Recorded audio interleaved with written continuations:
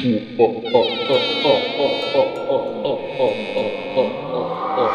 so disclaimer. TV series often have a Halloween episode. Now, there are two types of Halloween episodes. First, some were just a normal episode with a Halloween theme. A typical plot, but carried out with costumes, pumpkins, candy, and trick-or-treating happening in the background. A second type of Halloween episode is the non-canon episode. Shows like The Simpsons made Halloween episodes that stood out from any other episode in the season. The normal rules, plots, storylines, and character history were thrown out the window to serve scary or devilish plots. Characters didn't act like they normally did.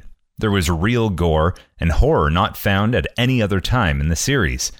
And none of the events carried over into the plots for the rest of the season. We, at Reinventing Education Podcast, wanted to try this second type for our Halloween episode. Partly as a creative challenge, but partly to take the piss out of ourselves, as we tend to take discussing education quite seriously. So, enjoy. All Ghouls School. Do they work? Dracula, the Wolfman, Frankenstein. Would these monsters ever assemble as a group in an educational setting? While skeptics declare it impossible, a few brave pioneers seem to suggest an inclusive environment for all students, deemed monsters, is possible. For humans, the choice of schools are wide, inquiry or traditional, private or public, but not so for the denizens of the undead or those cursed with the power of necromancy. Today we look at schools that cater to those on the other side, the establishment sometimes known as the All-Ghoul School. So, how do we ensure that the undead get the education they deserve? What are the values embedded in these schools, and do they really serve their purposes? Information on ghoul schools are scant, as many are established for the sole purpose of hiding their young fiends from humans who have sought to remove their curses or hammer wooden planks into their chests. Yet, there have been a few educational explorers who have ventured beyond the forbidden forest and into parallel dimensions to investigate this most dangerous of educational faculty. Where to begin? Well, we find these schools are broken roughly into three groups: the Monster School, the Scare School, and the School of Witchcraft and Wizardry. We begin by looking at monster schools. Let's take a look at Gravedale High, a cartoon from the early 1990s produced by Hanna-Barbera. Information on this school comes to us through the babblings of actor Rick Moranis, who, at the height of his fame, having just starred in Honey, I Shrunk the Kids and, ironically, Ghostbusters, inexplicably left acting to teach at an animated school. Yes, the actual character in this children's cartoon was Rick Moranis, the actor. Other than the obvious differences, for example, operating at night, being housed in a graveyard, and serving spiders for lunch, the school operates within a fairly healthy ambition paradigm. Each lagoon creature, invisible lass, or 5,000-year-old pharaoh is given the guidance and support needed for them to pursue towards the career of their choice by a now reformed buster. A true tale of redemption and a teacher turning a new leaf. And although the Hollywood thespian was not beyond employing some old-fashioned self-discipline in the form of physical punishment to bring his rowdy devils into line, in an unexpected display of deconstructive sensitivity values, Moranis would often pause his classes to allow students to perform improvised song and dance numbers for several excruciating minutes. This might be part of the reason that this school only lasted for 13 animated episodes. It is actually not unusual, even for a human child, to occasionally find themselves mixed up in this kind of school. But fear not, for they will receive an education not too far removed from your average high school. Just keep the garlic and crucifixes handy. Monster schools are really just human schools. But instead of humans, the students, through no fault of their own, are monsters.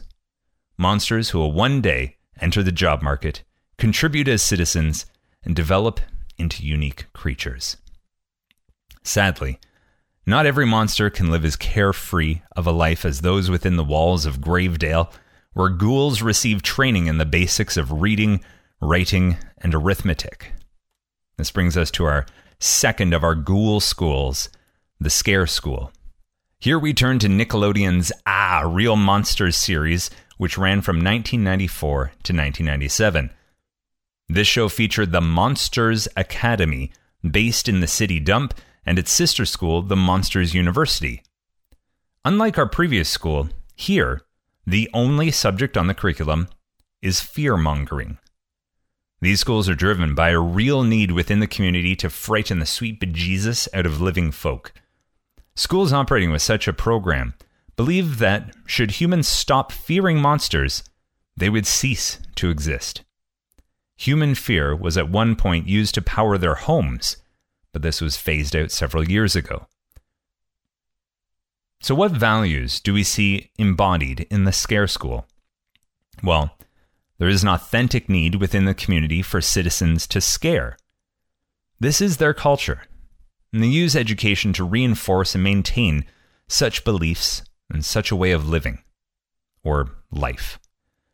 This has the effect of seeing the traditional lesson format being almost entirely abandoned in favor of hands-on assignments, where students are challenged to apply their skills in real-world situations.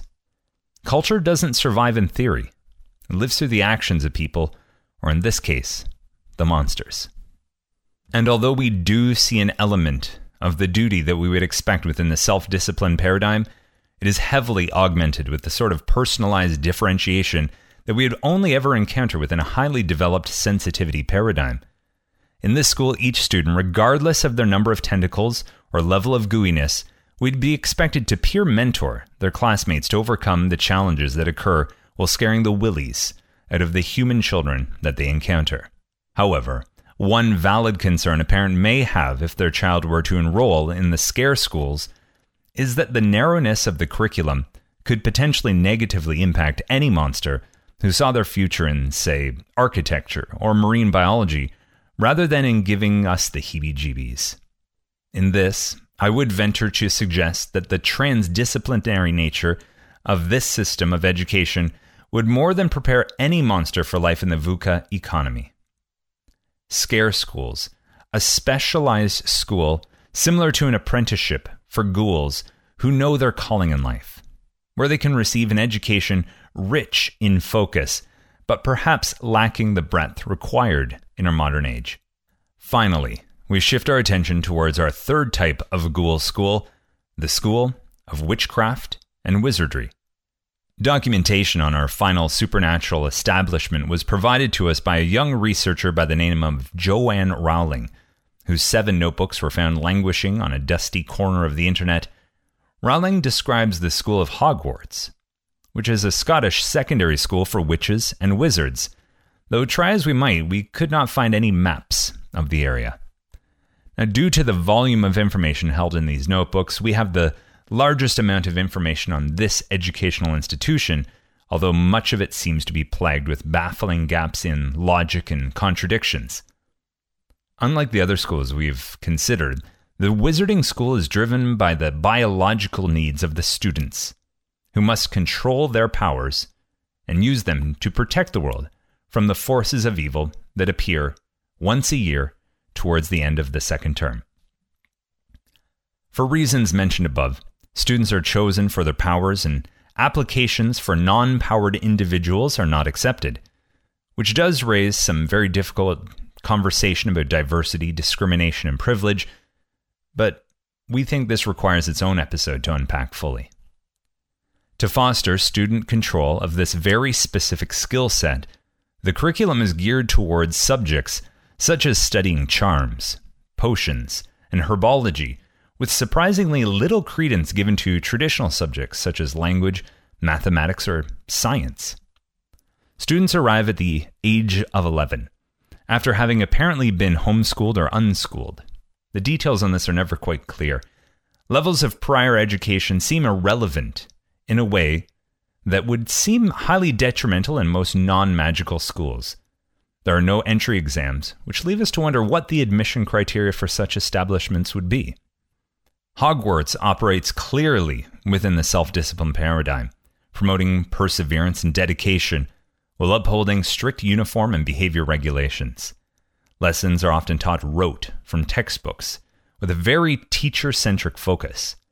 A fact which is somewhat unfortunate, given that as there is a worrying trend of teachers disappearing mid-year in highly mysterious circumstances.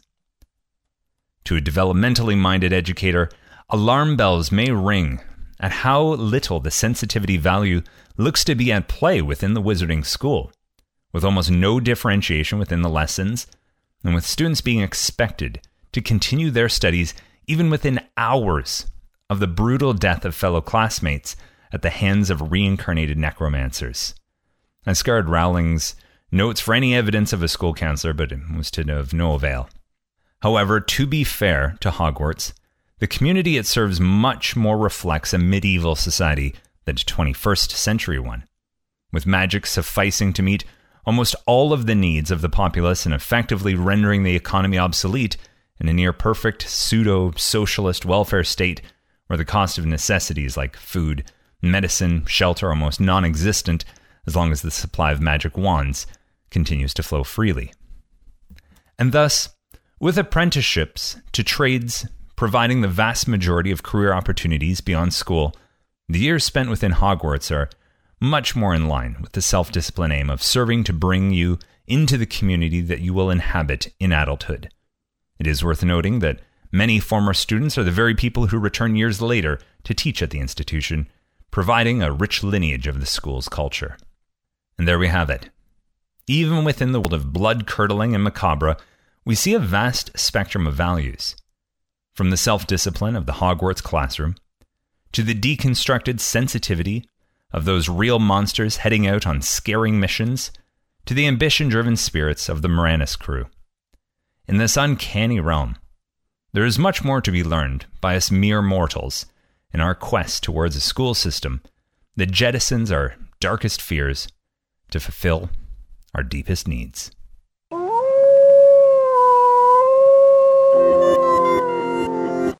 So, Rob, Brendan, thanks for that. It blows my mind that you just keep finding these new topics to kind of dig into. I would not have considered for a second following our interviews with these wonderful people from around the world that we would then go hard and fast into such a rich and unexplored area, and just in time for Halloween. Is that intentional? it seems like it's the time of year best suited to discuss this kind of topic. I think discussing monsters at Easter or on the 4th of July is just it's less in the air. It's more in the air right now, as Phil Collins. It is more in the air for us as humans, but for the monsters themselves, I mean, it's a full-time job being a monster. Mm-hmm. And this is the time of the year we pay them lip service. But you're right. This is their day-to-day lives, and maybe this is something we need to revisit throughout the year. But let's respect that. And you talked about something like a non-canon episode. I'm not really sure what that means. So I'm just gonna ignore that bit because it's unclear, and I don't think you could explain that to me in any serviceable way. Yeah. So really clearly, non-canon means an episode that's separate from the canon of all the other episodes. So it's an episode that doesn't have to follow the usual continuity of a series. For example, I get that part. I just don't understand why this is non-canon. Like, I understand what a non-canon episode is. Of course, it's when they do the Treehouse of Horror, or when suddenly Mork and Mindy turns up on the Fonz or whatever. It's kind of non-canon. But I don't understand why this is non-canon. You know what I mean? You don't get why the ghost schools compared to like really cool like developmental things. Anyways, whatever. So, ghoul schools. The all ghoul school, as they're called.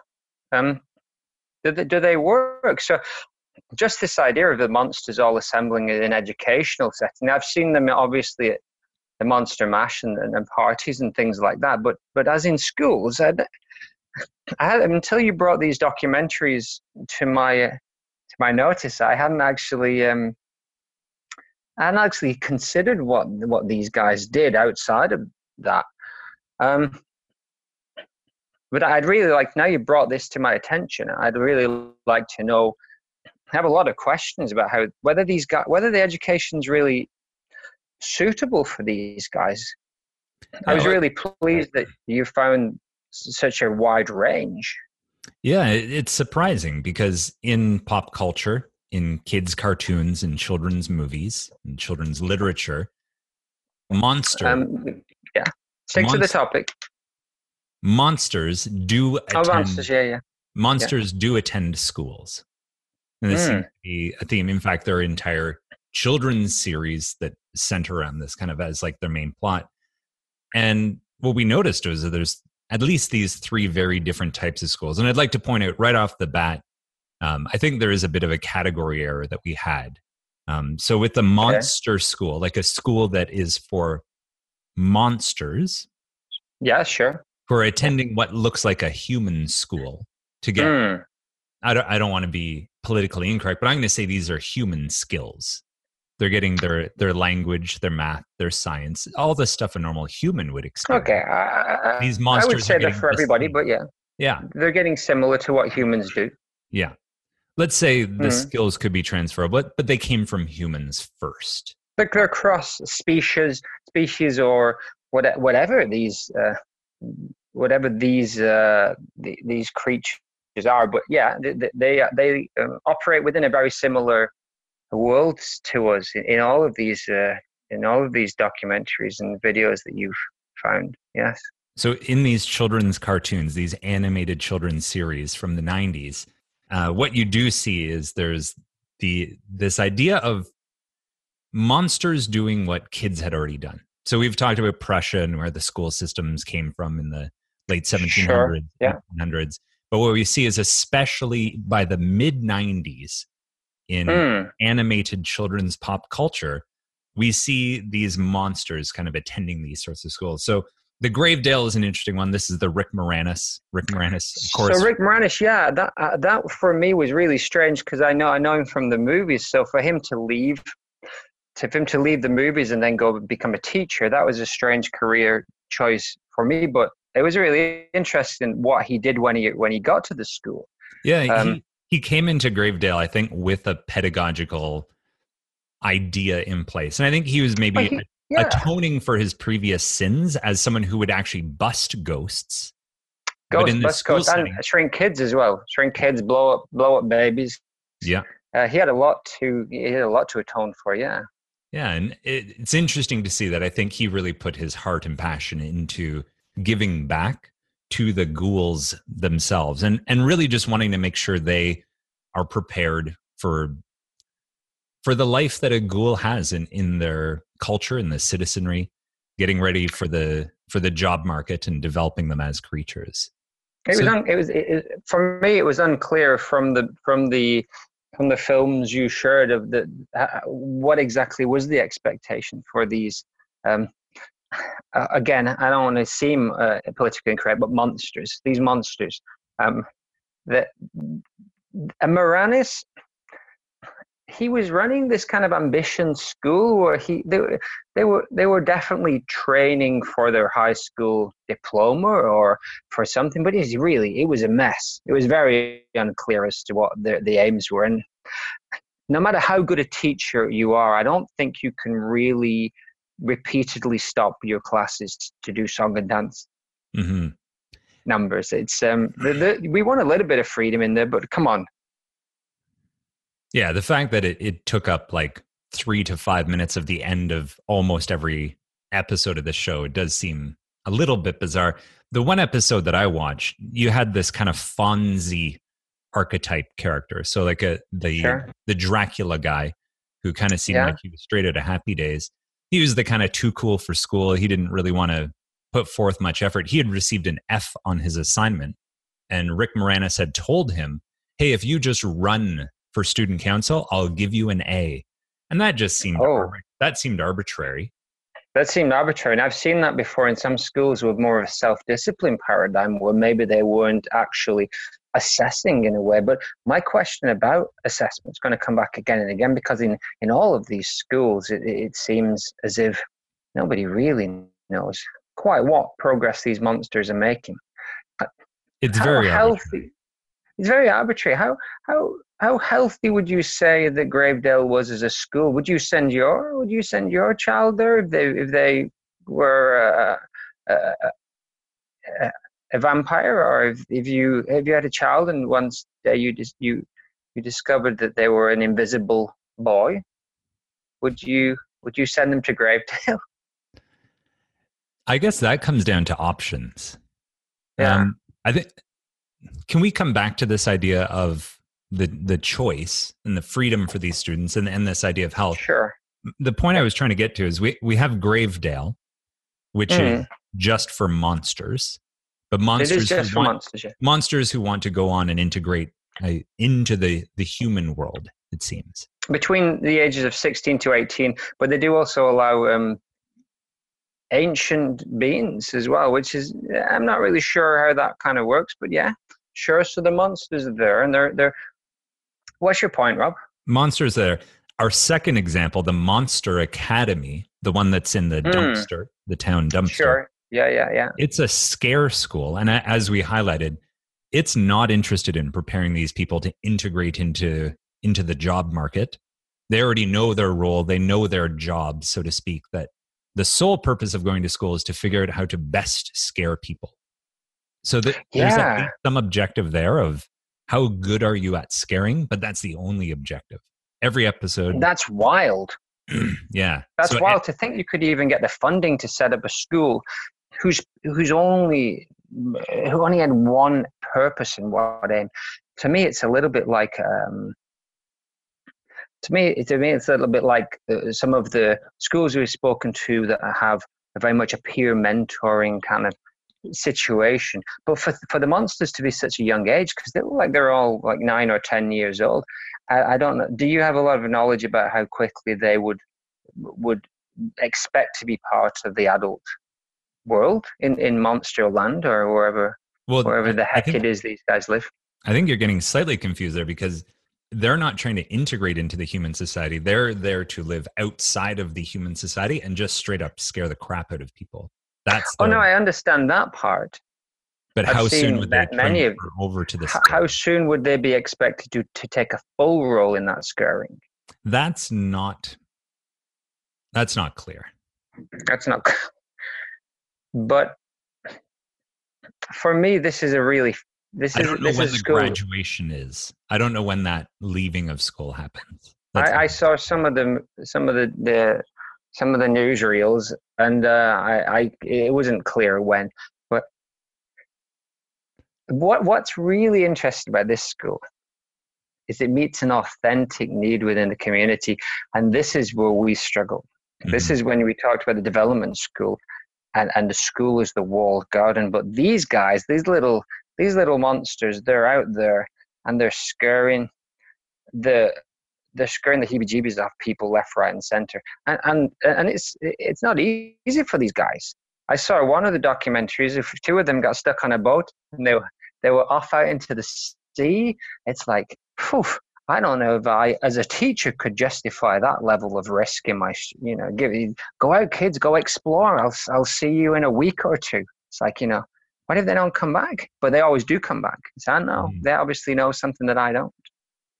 Yeah, it'd be interesting to tap into that. Of course, when given free license to just write an episode of a children's cartoon, you can kind of suspend disbelief. But of course, any teacher watching this clearly sees huge problems within these plots. Yeah, I'm a little confused, Rob, as to why you keep talking about children's cartoons. Please stick to the topic. Come on. We will do one about that at some point, but let's stick to this idea. The monsters are out there. So my main And point is these first two schools are strictly about monsters. Their student Sure, body is 100% monsters.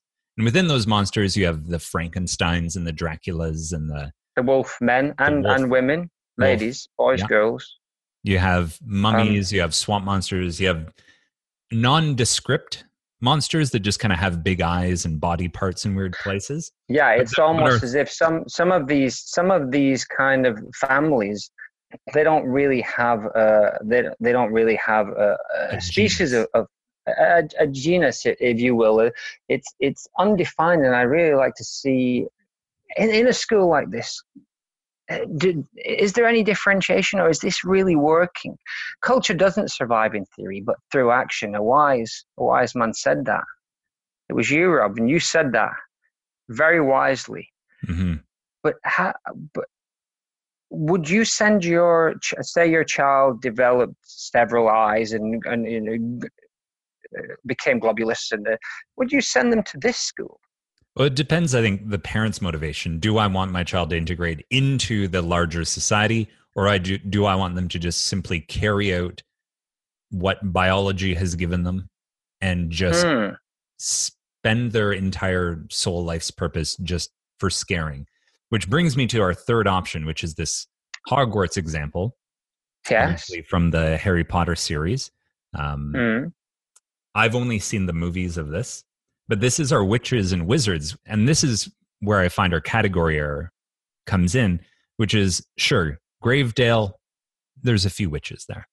Monster Academy, you can find some cackling witches and wizard-looking folks. Hogwarts, this is only for witches and wizards. And there are monsters and ghouls and ghosts and ogres and all kinds of things, but they're around the school. They are not part of the student body. I just wanted to address the elephant in the room before we unpack it. It's very discriminatory, and I think you pointed that out a little. It is. I just wonder if they could just open their doors a little more and bring those other kind of creatures in. But then, I guess a lot of the creatures that are around in the forest, they're already adults, so their children are probably already off at Gravedale High, or maybe at the city dump, already learning to scare. So I don't know, Rob. We'd have to do a little bit more research. I haven't seen these movies that you referred to. Maybe are they fictionalized versions of the documentaries that you shared with me? Possibly, but I'd like to stick to just the facts as much as possible. But what's interesting about this school is it reminded me a little bit of, say, a stage school. Or I know the witches and wizards are welcomed in regardless of their levels, but it seems very much with where they're pushing the talents and skills of the students in quite a narrow band. Like somehow, would you liken it in any way to something like a drama school or a stage school where students are being prepared for the stage and the screen? Within the witches and wizards, well, it's interesting you bring up the arts. This is one of the points that my wife made. She had heard me recording this bit in the kind of little studio room that I have here. She stood outside the door, passing in the hallway, frozen, listening in terror to some of the comments I was making. She's a huge Harry Potter fan. She's read all the books in both French and English. As well as having seen the movies. I've only seen, the blockbuster films of the Harry Potter series. I haven't delved into the books yet. And I have no idea what you're talking about here, but continue. And she had a lot of critiques about what we said. She had actually pointed out a few of the shortcomings. She said, these clearly you and Brendan O'Scarry had only ever seen the movies and you have not read the books because... I haven't seen any of them, Rob. I've only seen as I see the newsreels and talkies that you've shared with me. So for example, students with Muggle parents, they did go to normal school. And if we had read the books, there's scenes of Harry Potter, his hair gets cut and he magically grows it back because he doesn't want to go to school like that. Oh. If you had wizard parents, yes, true, like we said, that you were probably unschooled or homeschooled up to the point that you enter Hogwarts, having already mastered the skills of reading, writing, and all that. It's kind of a given that you have that when you get in there. This is a bold assumption, though, isn't it? But And all I could see wizards that. and witches are invited. Open invitation. Okay, but but none of the other magical types. None of the other magical types. No, this So is like the strictly wizards and witches, which comes to your question of, is this a vocational school really? Like, is this just preparing them for the trade of witchcraft and wizardry? And I think that's true because you mentioned, is this like a drama school? Oddly enough, there's no art program at Hogwarts. oh, There's no expressive arts. There's okay. no drama class, no art class, no dance lessons. It's 100% centered around these topics of spells and potions and herbology and all this kind of stuff. So it's an exclusive kind of student who gets in. And then if you're in, it's a very narrow band of Oh yeah, and the lessons ability. are all rote, textbooks. Is very very old school. Mm-hmm. Um, Yeah, I've seen no and, student-led projects. I've seen no differentiated things for student interest. None of that's going on there. no, and interestingly enough, the student-led projects seem to involve massive fights. And I'm not really sure. Physical violence, so you often resulting in death. And I had quite a few questions in that area. In one of the the things that I saw, there was several brutal murders, and it seems as if it was brushed off, and they just par continued. for the course. I didn't see any. Counseling of any sort, or it really seems that Hogwarts kind of has two missions, and one is it's supporting student ability. It's building the capacity for spells and all this zaniness. And the other thing is it's also just creating its own line of defense against the darkness. Kind of seems the school needs, it's kind of these two interacting relationships where they're building kids' abilities to do spells. Yeah, and at the same time, it needs those kids there to defend off the darkness, which is constantly trying to destroy the school. Now, as my wife pointed out, these movies conveniently only focus on the rough times. There were clearly years and decades where there was no former students trying to completely kill all faculty. You are right. And destroy Come to think of it. But the movies, they focus on the universe of this. They're probably similar to the documentaries I saw as well, and it was all fighting and drama, and it was like, yeah. When did these guys never have a game of hopscotch? They're never out there. When did they have this? If you pardon the pun, when did they have their spelling tests? Pardon the pun, but for me, Rob. So this is the same question. Would you, of the three, say if your child, your biological child, develops some powers like this, how would you feel about sending them to this Hogwarts school? Assuming that you this is where we need to talk about health, because I want to talk about the three. To talk about a monster or a witch or a wizard who's going to one of these three options, what would these places look like at their best, at their peak? Okay. Let's go through them one at a time. Just to be clear, yeah, Gravedale, high school. Yeah. Go ahead. Gravedale. Let's begin there. Gravedale, yeah.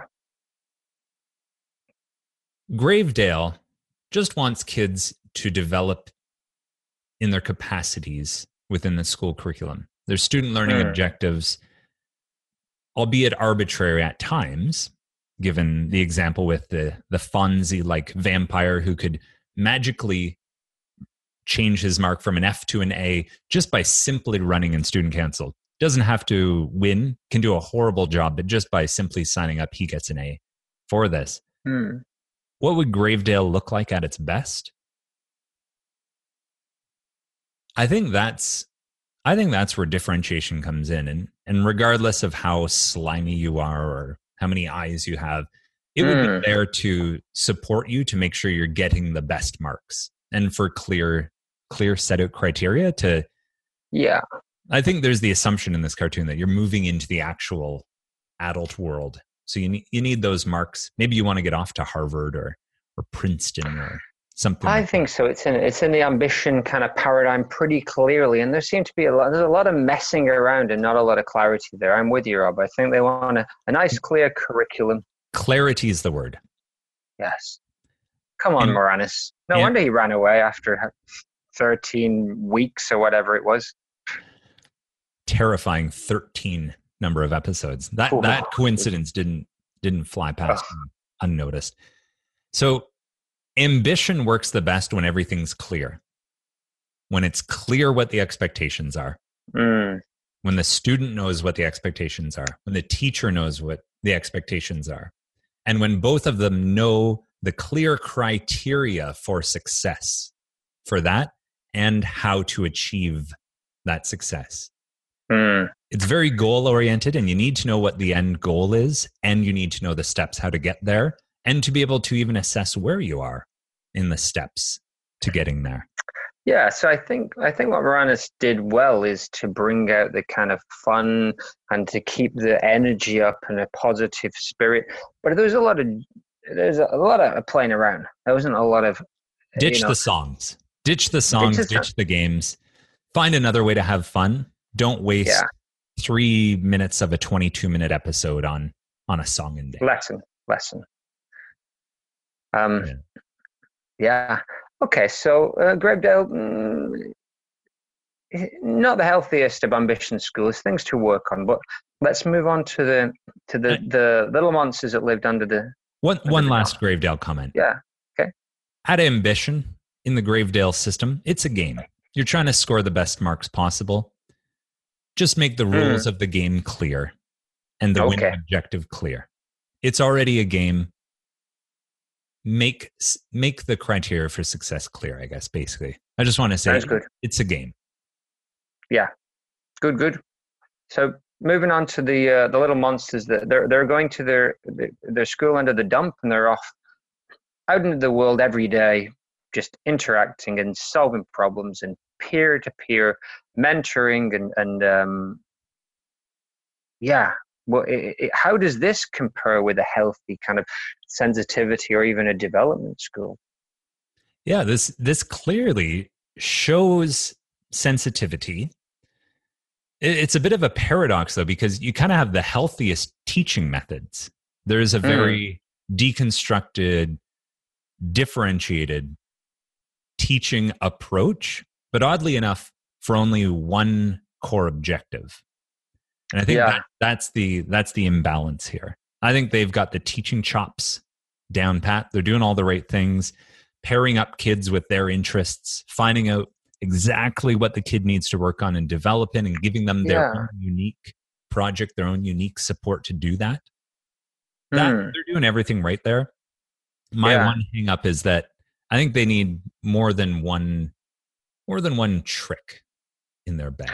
More than one inquiry, because it looks very much like an inquiry-based school, or even versions of unschooling. But if the inquiry or the unschooling was always about the same topic, the same interest, it would be worryingly prohibitive to those little monsters that maybe sought a life outside. But we did talk about transdisciplinary movement and transference of skills, but I have a feeling maybe it's not quite enough. And this is the one problem that most sensitivity or even inquiry-based schools get into is, what about the kid who just wants to do every unit on Minecraft? And there's always this little bit of a negotiation and tussle within the sensitivity schools of, the kids direct their learning. It needs to be authentic. It needs to be meaningful for them. The kids have a say in what they study. We just have some larger themes we want them to explore. Then what do you do when you get the kid who just wants to focus on Minecraft? And I think at first there's often a bit of patience from the teacher or the system to say, like, oh, well, of course they'll get bored at some point. They'll move on to something else. And then they don't. And you get the kid 6 months in who's only learned about one thing. And that's an issue. Maybe you can speak to that with, you have more idea than I do. They would bypass that by actually requiring 6 different themes. A theme related to sharing the planet, or a theme related to time and place.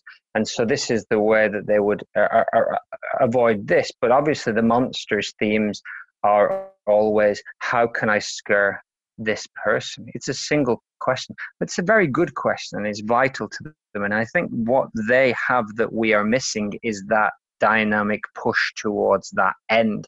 If we had an aim as life necessitating and potentially ending as their need, I think it would focus our inquiries more. Yeah, I think this is one of those moments where I need to check my privilege and just say, I am not a ghoul, and you're not a ghoul, no. And I can't fully appreciate their perspective and what they are going through and what their needs are, and I just have to accept that. Fundamentally, we have different reasons for existing. For them, it's, if I can't scare human beings, I cease to have purpose on this planet. And cease to exist almost. There's a belief that they would cease to exist. Yeah. And I'm not sure where that belief comes from, because I've never seen that played out, but that is what's governing their cultural story. So would I send my kid to Monster Academy? I think this is a negotiation between myself and my ghoulish child. If my kid's interest is solely centered around, I want to grow up and I want to scare humans for the rest of my days, I don't think there's a better school. It seems like that would be perfect for your child should they develop such a niche. Should they develop such a niche? And should I also believe that's what's best for them? I mean, in this case, most of the parents are monsters, and so they already share that. You would be in a unique situation as a human with a monster child. But I think these documentaries have really opened my eyes to a different world. And I thank you again for sharing me in on these. So so finally, Hogwarts. Now we get narrow and we talk about just the witches and the wizards. Yeah. And would I send my kid to Hogwarts? You know, it's not, as a teacher, it's not the pedagogical experience I would want for them. All of these lessons seem to be teacher at the front of the room, lecturing, talking. And in the movies, you see a lot of student misbehavior and lack of interest in a lot of the... And it seems most of the student interest only comes when something kind of interesting happens, like a spell happens or a teacher... a little bit of drama to break that monotony. Yeah. And as a teacher, I don't think that creates meaningful learning experiences for the kids. So what's happening in the class, I don't so much approve of. Yeah. I also don't approve on all the murdering. Death. Yes. Death. Yeah, I think that's where I would. And sheer just injury. Injury is happening all the time. The sheer number on an annual basis. And I don't really like the ghosts that need to be in the school and the ogres that can occasionally enter the school and wreak destruction. Sure, yeah. And I think the talking paintings, that's distracting. But aside from the physical characteristics, what I do appreciate about Hogwarts is the culture and that sense of lineage holding. And this comes back to kind of our self-discipline model. I think the real gift of the self-discipline model is the holding of a lineage. And I think we see the healthiest expression of this in something like the martial arts or even a meditation lineage. Okay. Where there's not an interest in innovation. There's not an interest in constantly reinventing what it is that we're doing. It's people who've really figured out how to do something the best. And are presenting the method that works the best. Oh, well, if you look at it, they are the opposite end of the scale from the shambles that Moranis was running. If you look at Dumbledore, before, God rest his soul, he was pushed off that ledge. He really ran a tight ship. I mean, yeah, of course, there were the missing teachers and the murders and the constant infiltration of evil. But generally, those kids had a very stable kind of community that really led into this apprenticeship system, and of course their society surrounding it was much more of a medieval, hierarchical, oldie worldy society. I don't know how they managed to exist for so long, to be honest, without more of an outside world influence. But that's what they're living with. And sometimes you need to, you're doing something important, not when you turn to look who is supporting you.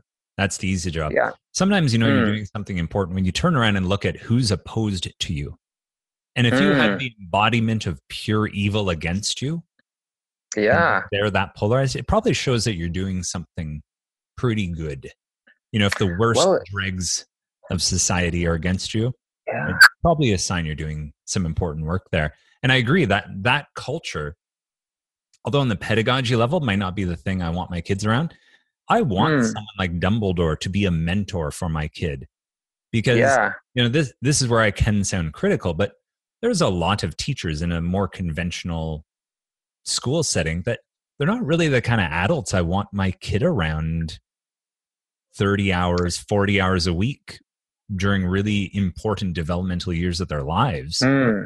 I want, if my kid is developing relationships with adults and having adults mentor them in all those implicit ways, because kids are picking up on how to be an adult, not through all the explicit things, but through the implicit of just observing how an adult conducts themselves and feeling out those invisible social norms.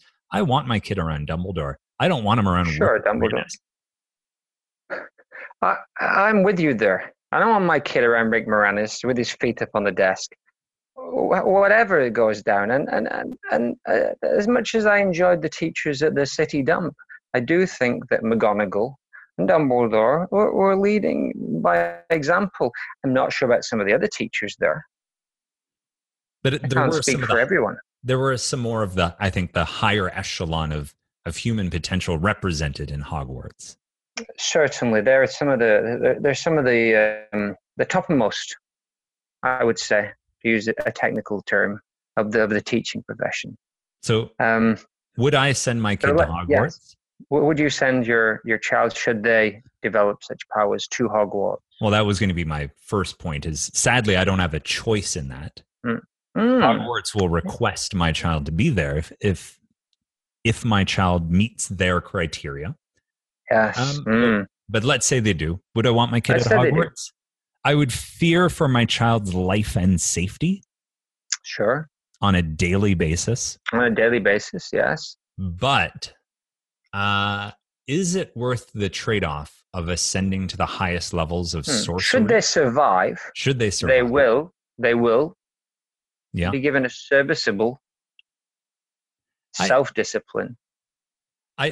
For me, I don't think that trade-off is worth it as much as I would want my kids to have such an interesting experience and hopefully make some good friends. It seems like there are some reasonable students, but there's some also just total jerks. There's some total jerks out there. And I didn't see the same representation of jerks at the Monster Academy or Gravedale. No, and Gravedale's a safe choice for me. I would say Gravedale, that's my mainstream. And I really like what the little monsters do out there. Hogwarts, I'm torn, even with the constant malevolent infiltration. I'm still torn. But a lot to think about there, Rob. And I really appreciate you bringing this whole new realm of witches, wizards, and monsters to my eyes. Because as I said, beyond Halloween, I don't really know what those guys do day to day. So obviously, I'll be keeping my doors and windows locked, especially although with those goons out at Gravedale, they probably couldn't even puncture my neck if I was splayed out. If I was splayed out on an altar. Now, one last question, I think, before we wrap up. Those have been my takes. But you have two human children. Let's say tomorrow they develop into both a witch and a wizard, respectively. Let's say that all three of these options are open to them. Because witches and wizards could fit in at Gravedale. They could fit in at the Monster Academy. or they could fit in at Hogwarts if so requested, which they would be. It seems all you need is the age of 11, a heartbeat, and some capacity for wizardry to be at Hogwarts. Yeah. Out of those three, which ones would you send them to? Well, I think the question is theoretical, Rob, because I don't think that's going to happen. But let's say it does. Gravedale, I as much as I love the singing and the dancing, I don't think that Moranis or his replacement could set up these guys. And I think actually some of the mummies and the Wolfmen in that class would be more of a distraction than a help for my kids. So Gravedale's out. Hogwarts, I don't know. As much as I think my daughter would be very, very happy that she's very much like that Hermione character. She would love to learn the spells and use them. And probably the constant danger is something she could deal with. So I think I'd be tempted to send the youngster out to Hogwarts. That wouldn't work so much for the boy. No, he needs that freedom, and I think moving into the real the little monsters underneath that dump, that would spur him on, and he would see the challenge, and he would jump into that slipstream, that ghoulish slipstream, and he would embrace the scurrying, and he would be out there left, right, and center, booing and then hoo-hooing and waving his fingers around, and it would be spooktacular. So I think I'd send him there to the dump, but with a little caveat that I would tell the teachers they need to keep a little closer eye on the kids. You can't. I'm not really keen on this idea of sending them out for days or weeks at a time with no checks and balances, and maybe a little bit of assessment. Maybe that's something we can talk about next time. Wink. But yeah, those are my two. Those are where I'd send my two.